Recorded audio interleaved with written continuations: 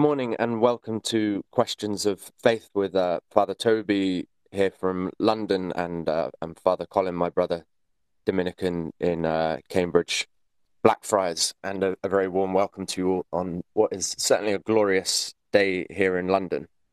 Not sure what it's like in Cambridge with you, Father Colin. Yes, it's not quite as hot as it has been, but that's very pleasant. Excellent. Blue sky. Yeah.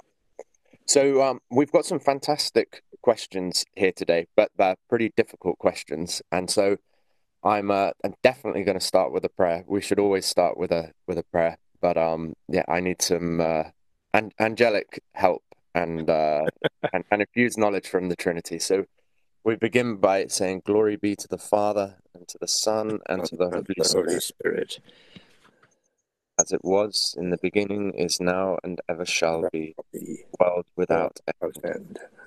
Amen. Amen. Holy archangels, pray for us. Pray for us. St. Bonaventure, pray for us. And asking there for the intercession of the archangels reminds me of one of my professors in Rome, who before an exam would specifically pray that the archangels wouldn't help us in the exam, so that he could find out what we knew and not what we knew with the help of the angelic intercession. But today we can do with some angelic help.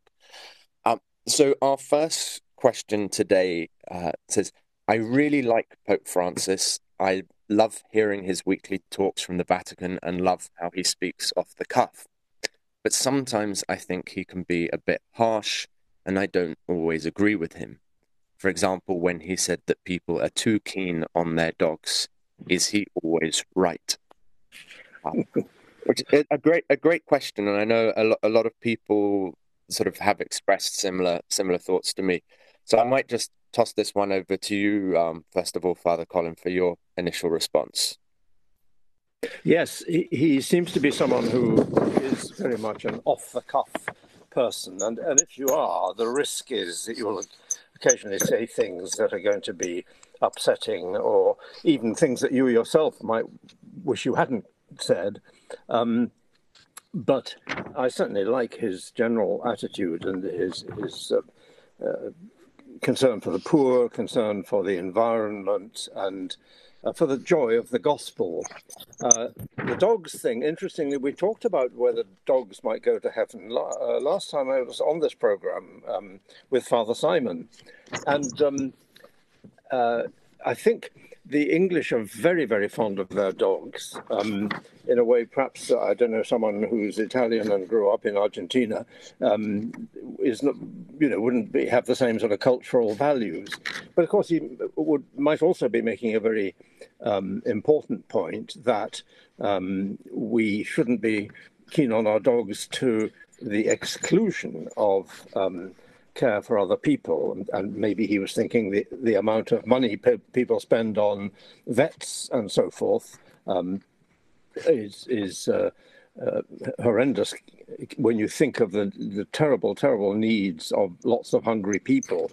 I mean, I guess that's the kind of thing he's saying, but it is always going to be very sensitive to us who love our dogs. I haven't had a dog for a long time, but we had one when I was a teenager. That is an awful long time ago. Dinah, we had Dinah, and she was so much part of the family that I would be upset if someone said, "You pay too much attention to Dinah."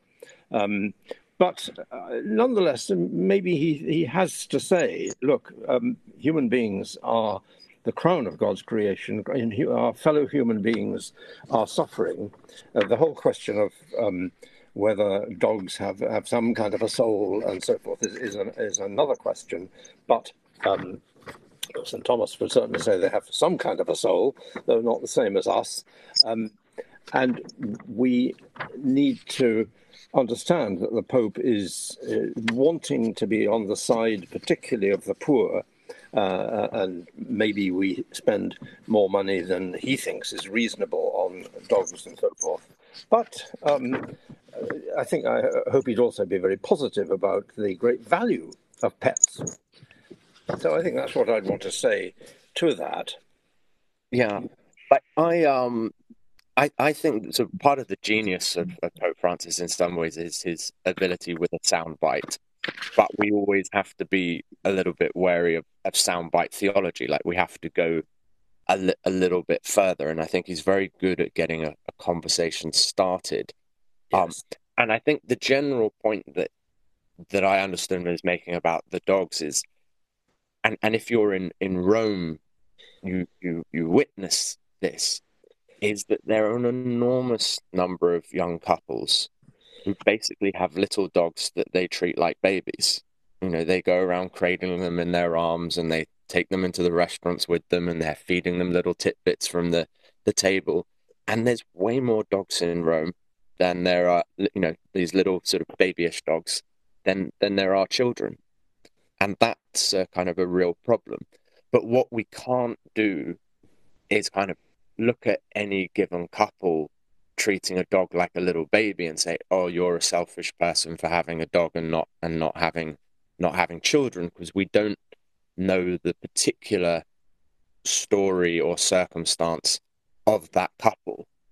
But nonetheless, I think he does seem to identify a broader trend in society, which can be, oh well, pets are a little bit easier to look after than children, but they provide a lot of the kind of same joy as kids. So therefore, we'll just have these little house dogs and not have children. But we have to be wary about saying of any particular couple of making a judgment about them. And I think our question gets to the broader point a little bit about sort of papal infallibility when our question is he always right? Because the reality is, no, the Pope isn't always right. The Pope's sort of infallibility concerns, you know, particular defined circumstances. And so, if the Pope says that it's going to rain and I don't see a cloud in the sky, I don't have to believe that it's going to rain. But I do have to, irrespective of my kind of particular love of this Pope or that Pope, I do always have to respect the office of the papacy, and the seriousness that I have to take on any sort of papal pronouncement. Um, so I think we'll move on to the next question now, which is, I believe Jesus was God and that he died for us and went to heaven, but I struggle with the resurrection as it's described in the Gospels. To get my head around it and to fully accept it, I've come to think of it as a deep spiritual response in the disciples as they grieved and then continued their discipleship after Jesus' death. Is this an okay understanding? If not, can you help me? How can I come to fully believe in the Orthodox teaching? Again, it's a really good question. I would say this understanding isn't okay, though. I don't think it's or rather I don't think it's not properly within the realms of Christian orthodoxy, but it's humanly very understandable how somebody might think that. And if if Christ does not truly rise from the dead, this is not truly good news. Like St. Paul is clear about this. It's the actual resurrection of the body from the dead, Christ resurrected body and soul, that is the good news, because it means that death has lost its power in the world, that the shackles of death have been broken. Um, and if we think about if this is just the spiritual response, then what actually does this mean for our afterlife? What does it mean for eternity for us? And the reality is that we reduce the resurrection then to something which is just about sentiment and not about an actual reality. But to struggle to understand the resurrection as it's described in the Gospels, that's really, really good, because I think that shows a proper engagement with the resurrection as it's described in the Gospels, which is, it's very confusing. Every Easter, as we sort of read the resurrection accounts, I find they surprise me year after year. I'm like, wow, this is weird. This is a bit strange. This is hard to get my head round. Um, and this is a good thing. It's to be sort of challenged, to be forced to think a little bit harder, but also to accept that my human comprehension this side of eternity has some limits. And there are some things that I need to take on faith, which isn't the shutting down of my reason, but rather accepting that there are some things that go beyond my reason. So with regards to the sort of question on, can you help me? I would just say to think about, if Christ hasn't truly risen from the dead, then we cannot truly rise from the dead. Only where Christ has gone before us can we follow. And the body is good. It's part of what the Dominicans were sort of created to defend the goodness of the body and the goodness of creation. And that it's not only the spiritual realm, which is good. And so I'd say sort of reflect on the people that you love, and reflect on how, if your deepest desires were to come true, will they not be present, bodily as well as spiritually to you in heaven? And pray to God for an increase in faith.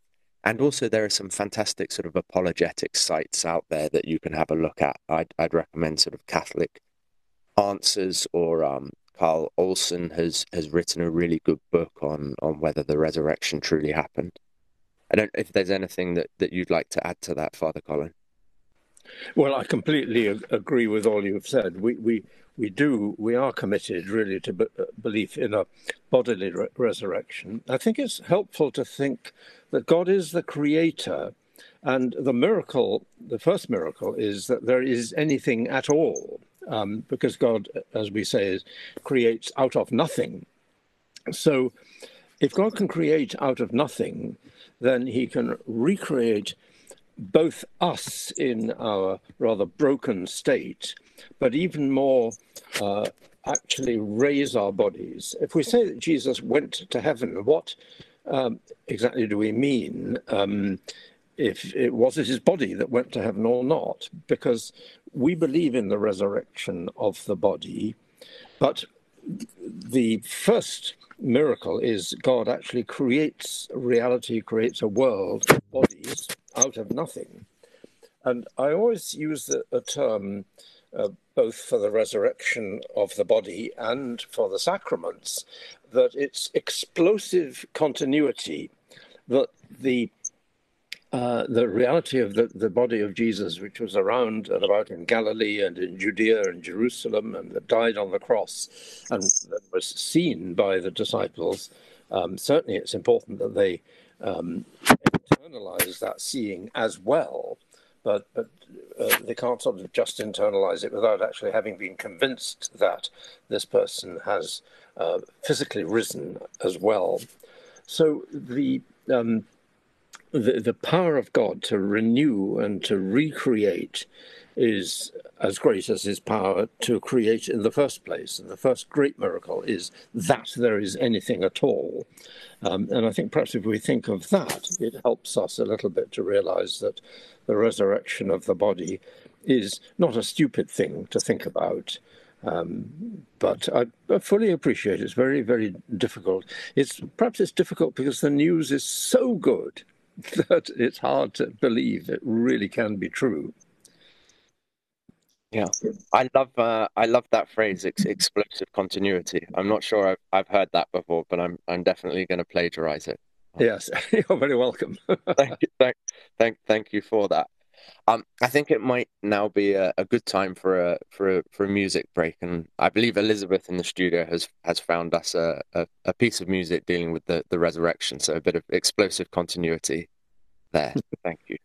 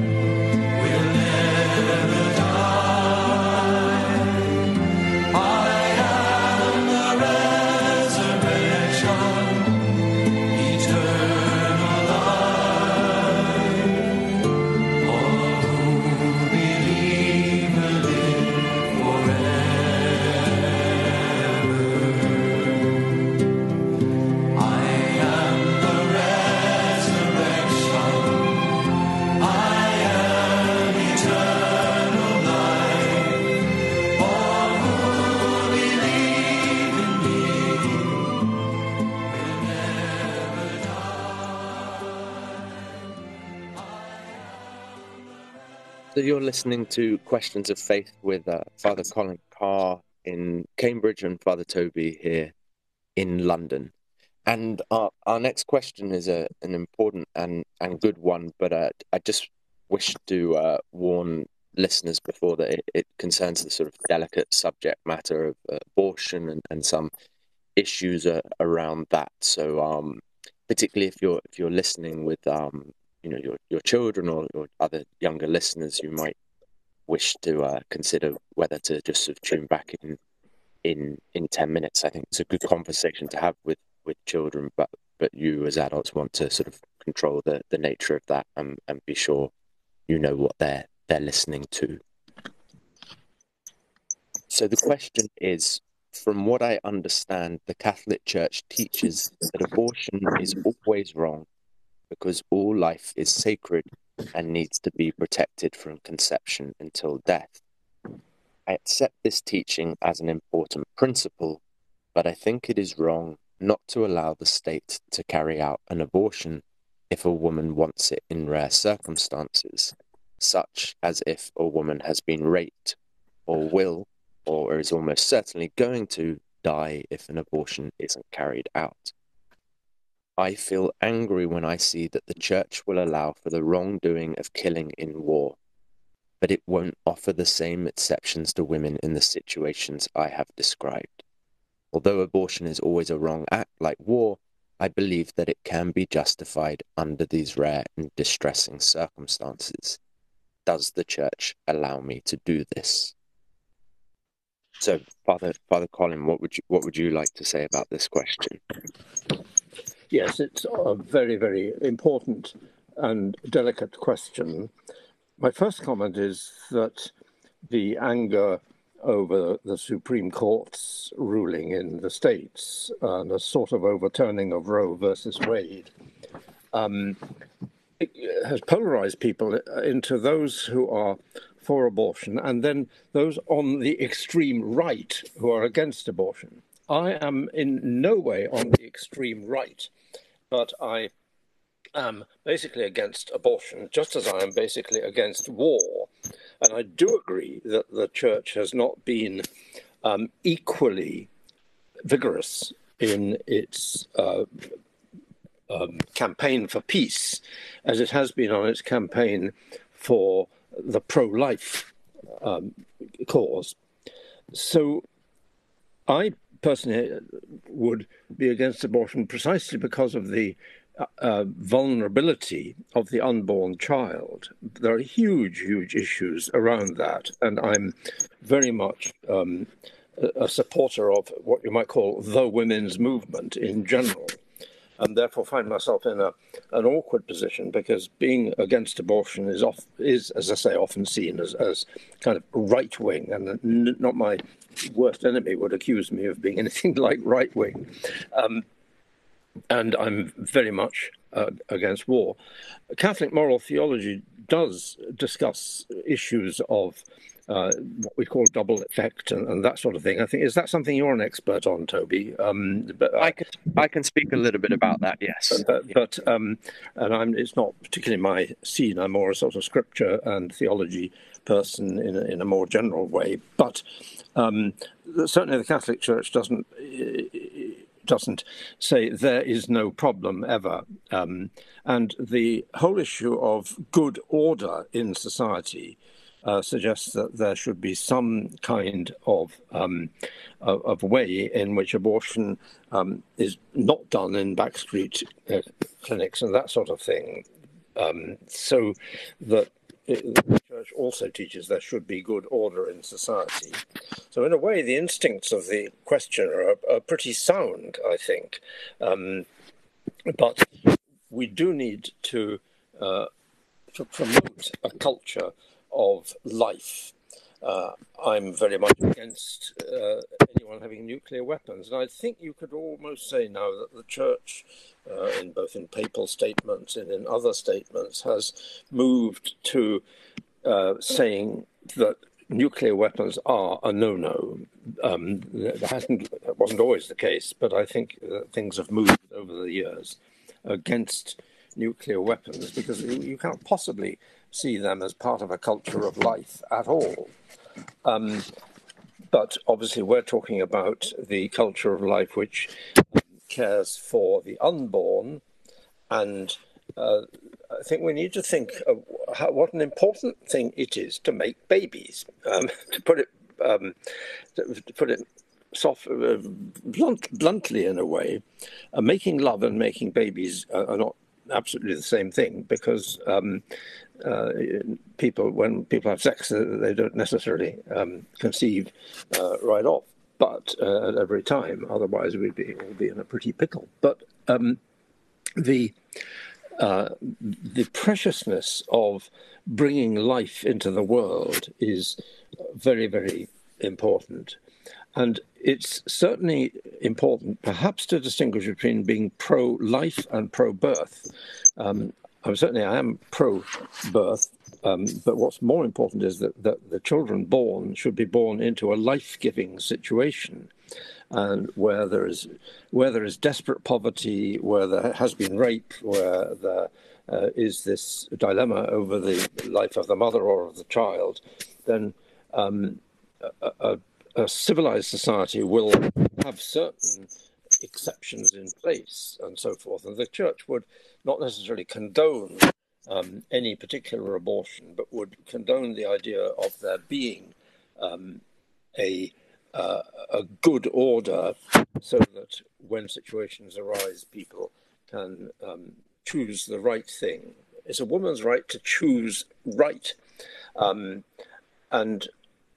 inevitably one's going to upset a lot of people because it's just been taken for granted for a long time in the West that abortion is a right for women and indeed for prospective parents very often. So the important thing is to move forward both with promoting women's rights in a general way, with promoting a care for all who are vulnerable, the elderly as well, and which begins to interest me a bit more since I turned 80. And it's very important that we promote a culture of life where making love is a very precious activity and is part of a life-giving activity. So I think I'll stop there. I probably dissatisfied loads of people, but I do very much appreciate the sensitivities of the person asking the question, and I think it's a very decent question, if I can put it that way. Yeah. I'm just going to go to one thing which the questioner hasn't asked, first of all, just because I think it's a useful thing for Catholics to bear in mind when they're talking about pro-life issues. And it's just an old thing from my sort of legal background where people used to say difficult cases make bad law. And so it's one important thing to say that we shouldn't derive our principles from really, really difficult situations. Rather, we bring our principles to the difficult situation and see how the principle works through that. So whenever I'm talking to somebody who is an advocate for the legalization of abortion, and they say, but what about rape? I say to them, okay, if you're going to say that, are you arguing that abortion shouldn't be allowed in all other circumstances? Because if you're not, let's talk about the more normal circumstance where the mother, say, simply doesn't want the child, as opposed to trying to, work sense into this situation through a really difficult emotive case. But the questioner hasn't asked that, and he or she is not saying that the principle of no abortion is problematic.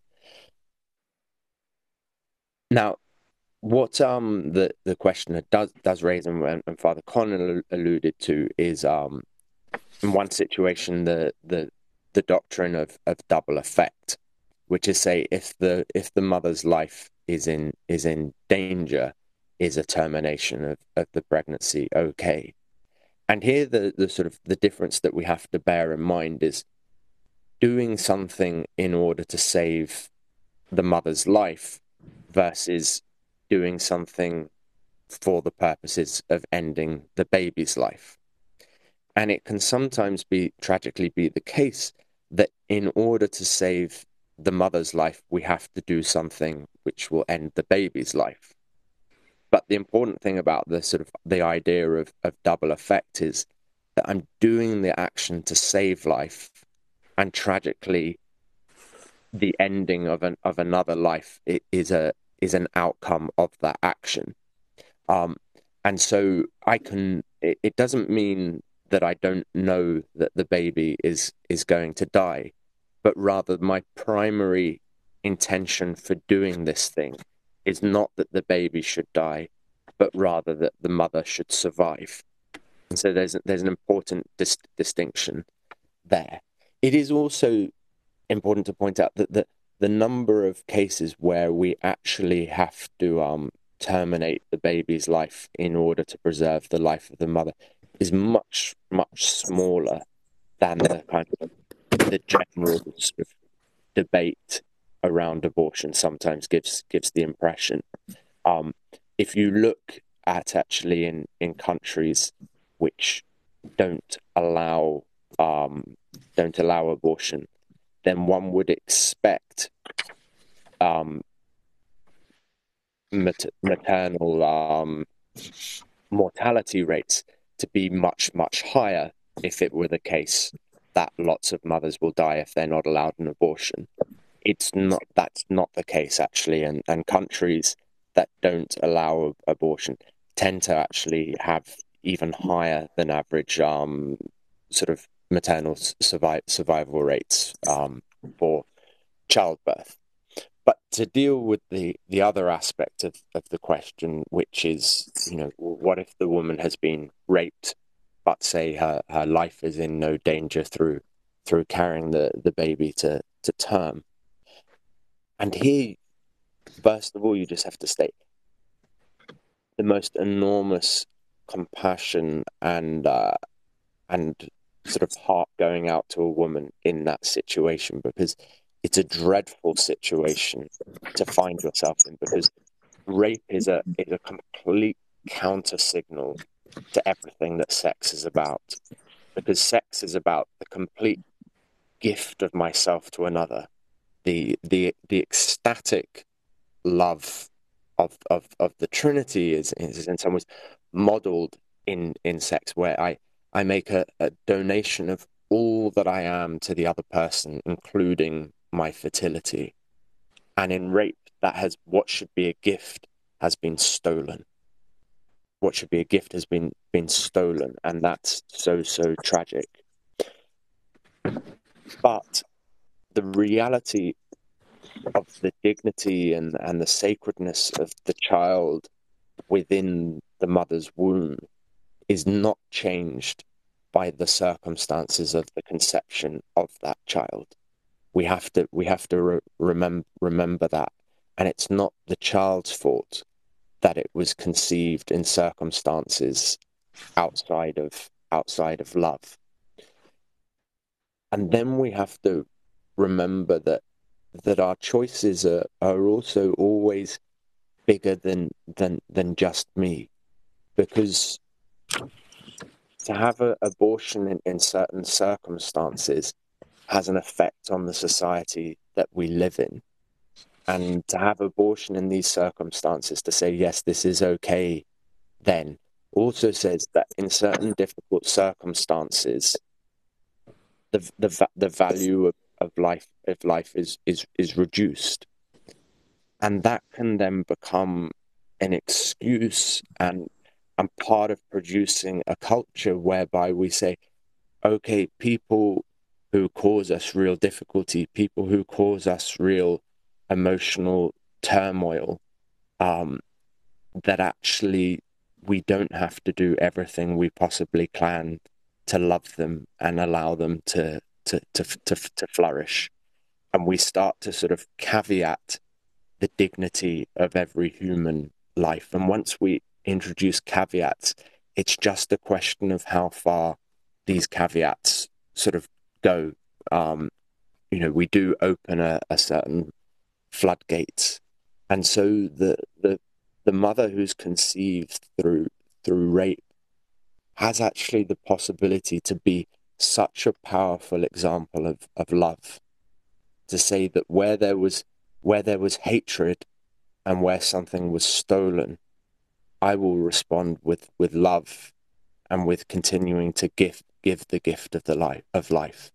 And I know that's not easy. I know that's very, very difficult. But I hope that our question might at least be able to see the beauty of such a response, but then also the necessity, as Father Colin mentioned, of kind of all of society getting behind that woman.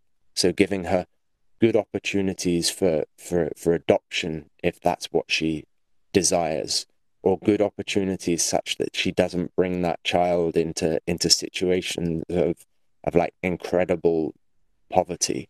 And so we do need to make sure that we become a pro-life culture and not just pro-life around the circumstances of conception and birth. And just the final point I would say is that I've increasingly found myself describing myself as pro-life and pro-choice. And I don't mean pro-choice in the way that most pro-choice campaigners mean it, but simply because all the women who have come to see me about having had an abortion, they've all described the situation as feeling that they had no choice. And that's the terrible thing, where when a woman wants to bring a life into the world, but feels that she doesn't have the choice to be able to say yes to that life. And so whenever we have sort of, Day for Life in the church in a collection or somebody speaking, I speak about the responsibility of all of us to enable women to say yes to the gift of life. That was a pretty heavy question. I hope that what Father Colin and I have said is of some help. I don't know, Father Colin, if there's anything you wanted to add after what I've said.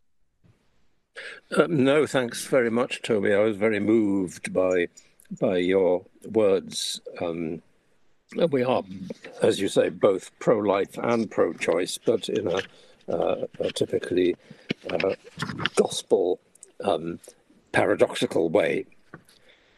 Yeah. Now we've got a few more questions to go through. Before, I think we might go with a slightly lighter question next, and then after that question we might go to some music, and also invite any callers who have a question to phone in. But the question that we'll do before we go to some music is, could you share with us something about the part of your ministry that you love best? Why? And for me, I would say the answer to this has been the astonishing variety of people who I get to meet. I used to be a lawyer, and lawyers tend to just hang around with other lawyers and doctors. That seems to be the reality of it. And I like other lawyers and I like the doctors.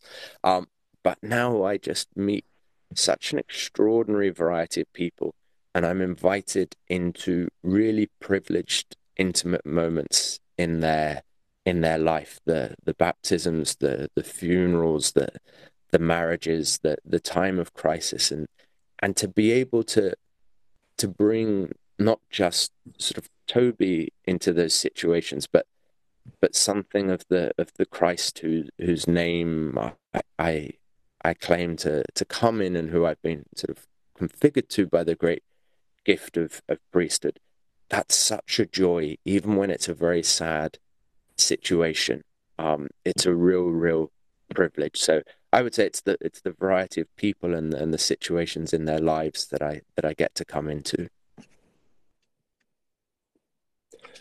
Yes, mine is very similar, really, Toby. It's the people you meet.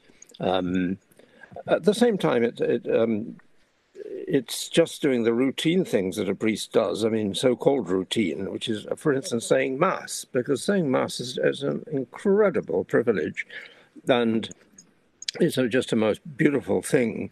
And to be able to bring the presence of Christ in amongst people, and to share that with others, that is just so beautiful. But as you say, it's the variety of people whom one meets in times of need, in times of joy. It's often the case, I'm sure you find too, Toby, that in the same day you may be involved in preparations for a wedding and in preparations for a funeral, or doing a wedding and doing a funeral. And we meet people in all sorts of circumstances. And just hearing confessions, I find now my hearing is not very brilliant. And obviously when people are going to confession, they tend to speak rather softly. But I listen as hard as I can and pick up a sense, anyway, of what people are saying. And now that I'm not involved directly in a parish, the proportion of my hearing of confessions has gone up within my life. And I don't mean the number of confessions, but simply the proportion of my life that is hearing confessions rather than doing other pastoral things like preparing people for a funeral or for a wedding. And it's such a privilege just to be with people. And I've become increasingly aware of the fact that people who come to confession are expressing hope. They're saying, I'm not hopeless. Things are not hopeless. It's worth coming to confession. I feel awful. I feel embarrassed. And therefore, very often, because of the embarrassment, people do speak extremely softly. And I don't sort of sit there saying, speak up, because you just don't do that. But I listen as patiently and as sensitively as I can. And just that sharing with people in the journey towards God is such a privilege. At the same time, as a Dominican, I love preparing for sermons or doing the sort of studies which prepare you. Today I was saying Mass in Cambridge, where I was presiding at the Mass, and it was for St. Bonaventure. So I read some of St. Bonaventure yesterday and found it an incredibly moving experience. So the intellectual work, if you like, of preparing to speak is an important part of my life too. So it's not either people or books. It's books read with a view to sharing what wisdom one can find with people, but sharing their life journey. Whenever someone asks me to be a spiritual director, I said, well, I'm very non-directive as a director, but I do like to think of our sharing a journey. So people who come and want to chat with me are invited to share their journey with me, and I share some of mine with them too. So it's this sharing in the journey, I think, which is the best part of ministry. Amen to all of that. Absolutely. And so we might just move to another music break now and give anybody an opportunity to call in who would like to. Perhaps you have another question, perhaps something has been sort of unclear in what we say. I'm always conscious that, I want to give the full teaching of the magisterium of the church on any given issue, but sometimes in discussing the more difficult applications of that, your words aren't as clear as you want them to be. So if there's some clarification that you would like, feel free to ask, but do know that our intention is to give you the magisterium of the church, but to bring it into the difficult and messy circumstances of life. Thank you so much, Father Toby. If you would like to call in, the number is 01 223 375 564, 01 223 375 564. You've heard how insightfully and eloquently Father Toby and Father Colin have answered the questions we've already received this morning. But do give a ring during the music break if you have a question you would like to ask live on air. And this is Precious by April Shipton.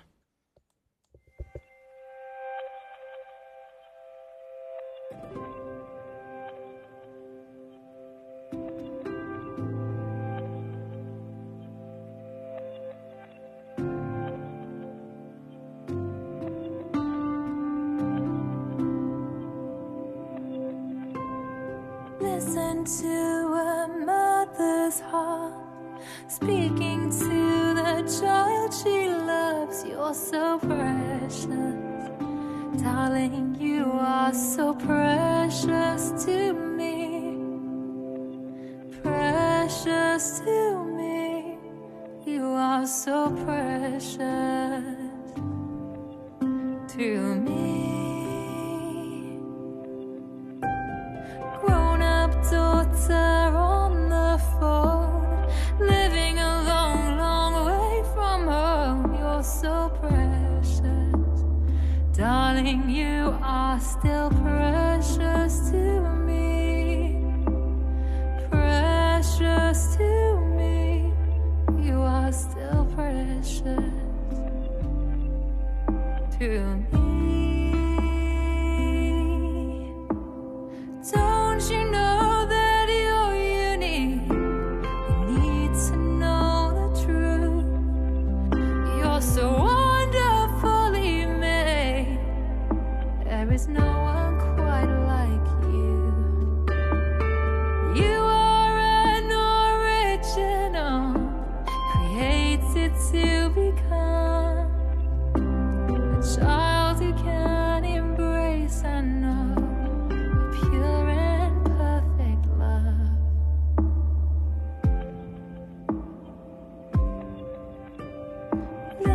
into the Father's heart, calling you just as you are. You're so precious.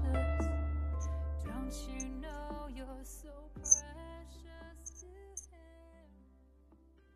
Okay, so you're listening to Questions of Faith with Father Colin and Father Toby, and you were just listening to a beautiful piece of music there called Precious. I can't remember who it was by, but I think that would be a really beautiful piece of music to listen to in prayer, and to know that God speaks all those words to you, and to just listen to that song and know that God is speaking those words to you, telling that you are precious, and also about the preciousness of those who are around you.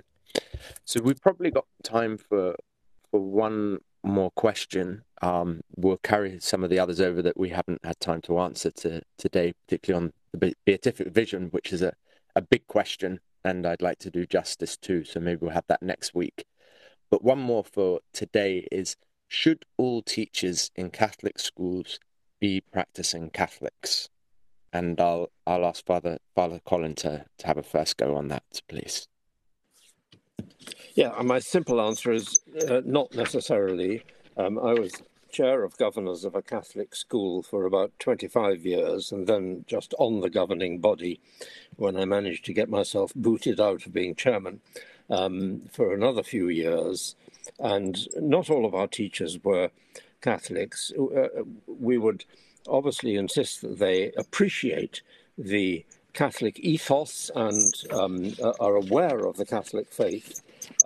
There have even been some non-Catholic teachers who have been extremely good at helping to prepare children for their first communion, and haven't put a foot wrong as far as what they have taught the children. So if we absolutely insisted that every single teacher in every single Catholic school was a practicing Catholic, I think we'd be a bit short of teachers, quite honestly. But we must insist, obviously, that the Catholic faith is the basis for the school. The Catholic ethos is also the basis, and that all teachers are sharing in the values that the Catholic faith promotes. So, yeah, short answer, no, not all need to be, but there should be a strong Catholic element. And we've always insisted, obviously, that heads and deputy heads, I'm talking mainly about primary schools, but it will be the same in any school, really. Heads and deputy heads should be practicing Catholics and set that tone. But many other non-Catholic teachers I've found have been absolutely excellent and very good promoters of the Catholic teaching and ethos of the school. Yeah, it's the one of the final points that Father Colin raised there is just very, very true, that if all teachers in Catholic schools had to be practicing Catholics, we'd have to shut down about 80% of our schools straight away. And I think you need a certain critical mass within the school in order to form the culture, and also as Father Colin was saying, in certain positions, having a practicing Catholic is indispensable. For example, head teacher, and I would also say that you would probably want your head of RE to be a practicing Catholic. But Catholic schools are supposed to be missionary because they're a part of the church, and the church, as Pope Francis says, and St. John Paul II used to say, the church is missionary by her nature. And that mission, I think, is not just external, but also internal. And so I think Catholic schools should have pupils in them who aren't Catholics, in order that we can preach the faith to these people in our schools, not sort of coerce them into becoming Catholic. But accepting non-Catholic pupils is part of the missionary nature of a Catholic school. And so I think is also having a certain number of non-Catholic teachers. And it's very, very beautiful when you sometimes hear about non-Catholic teachers who say they explicitly wanted to work in a Catholic school because they recognized that there was something different about the culture in this place. And I know that's certainly the case. You get a number of Muslims who seek Yes. out to teach in a Catholic school, because here they know is a place that has, convictions that manifest themselves in all aspects of the school. And so I think that's sort of quite beautiful and quite moving, and part of the proper missionary element of the church. I would love, if over time, all the teachers in the school became Catholic because we were preaching well, and then we opened new schools and recruited more non-Catholic teachers and carried on the process again and again. But I live with that in the kind of probably in the theological virtue of hope at the moment, as Yes. opposed to the present reality. But our network of schools that we have is kind of such a gift, but I think also a certain sort of sleeping giant that needs to be roused to be all that it could be. Yeah. Can I add, Toby, your point about Muslim teachers? I mean, we always had a lot of Muslim children in the school, and their parents loved sending their children to a Catholic school because they realized that they were taught faith. And there was none of this nonsense of our saying, "Oh, we mustn't mention Christmas." I mean, that Muslim parents would have been as enthusiastic about celebrating Christmas as anybody else, and they were very much threw themselves into the life of the school. So that was a very positive thing in our school as well. Very few Hindus, but a lot of Muslims, and one or two people from different religions, or none. But the Muslims certainly appreciated the clarity, really, of the Catholic faith being promoted, because they wanted a faith school for their children. Yeah, and actually on that note, it was an Anglican boy at my school who first suggested to me going to daily mass, which is something that had never occurred to me. I never would have dreamt of doing that in a million years. And yet he suggested it. He was a good friend, and I started going, and I would say that changed my life, really. Yes, see where that landed you. Yes, exactly. Look at the trouble that got me into. Beautiful trouble. So I'm grateful to him.